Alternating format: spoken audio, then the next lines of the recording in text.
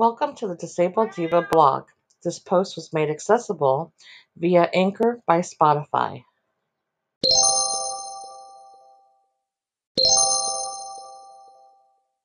Do you know how to spot someone with a chronic illness? Grab your binoculars, looking glasses, and detective kits because today, I will share how to spot someone who has a chronic illness. Make sure you have a pen and notepad ready to take notes because what I am about to share will help you spot one of these mythical creatures with your own eyes. Are you ready to begin your chronic illness manhunt? Then let's get started. Disclaimer: this blog post contains affiliate links. I may earn a small commission to fund my coffee drinking habit if you use these links to make a purchase.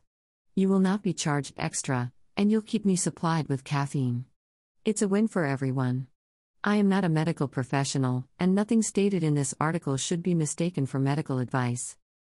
Just kidding. If you haven't figured it out by now, I am just yanking your chain. There is no way to spot a person with a chronic illness without getting to know them. I am sure you have heard the phrase, "You don't look sick." Those of us who are chronically ill despise this phrase.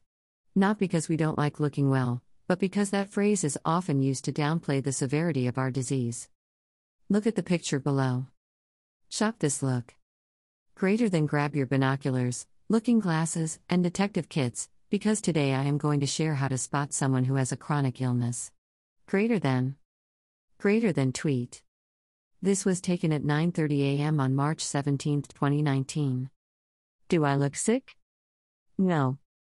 Yes, I'm overweight and maybe appear a little tired, but for the most part, there is no way, from just looking at that picture, to determine what chronic illnesses I have and which are flaring. What you don't see. Here is what you don't see. What feels like my intestines being tied into a knot. The vomit I am forcing to keep down. Nausea. Contractions. Psoriasis is breaking out on the areas of my body that are most stressed at the moment. My pain relief device, under my shirt, working hard to keep my spine and sacrum happy while the rest of my body is under attack. What isn't bothering me? This is what people assume is bothering me when I say I am having a rough day. These conditions that practically crippled me after 12 years are well managed. They have not been a major issue in the past 2 years, yet that is the assumption the minute I share that I am struggling. Psoriatic arthritis. Fibromyalgia. Degenerative disc disease. Coccydynia. The chronic pain that these chronic illnesses produced were why I spent so much of the first 12 years of my chronic life in bed. They are why I couldn't walk, stand, or sit for more than 5 minutes.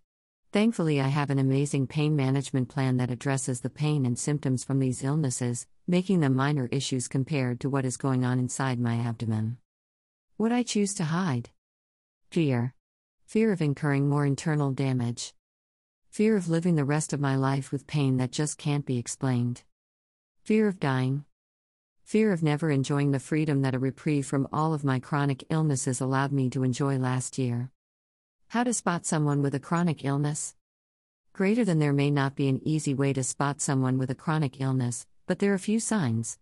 Greater than tweet.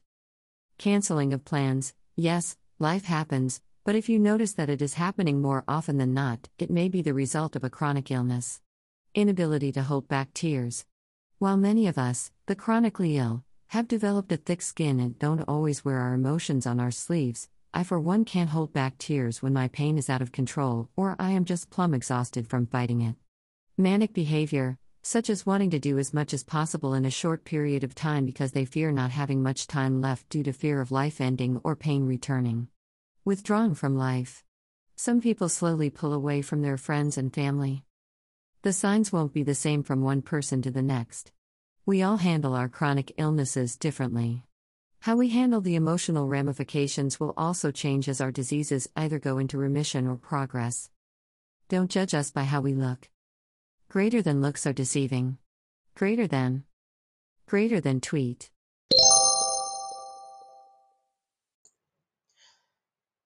Thank you for listening to this accessible post made possible through Anchor by Spotify.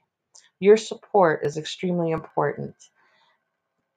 Make sure that you don't miss a future post by subscribing to the Disabled Diva, and be sure to share this with your friends and family. Thanks again.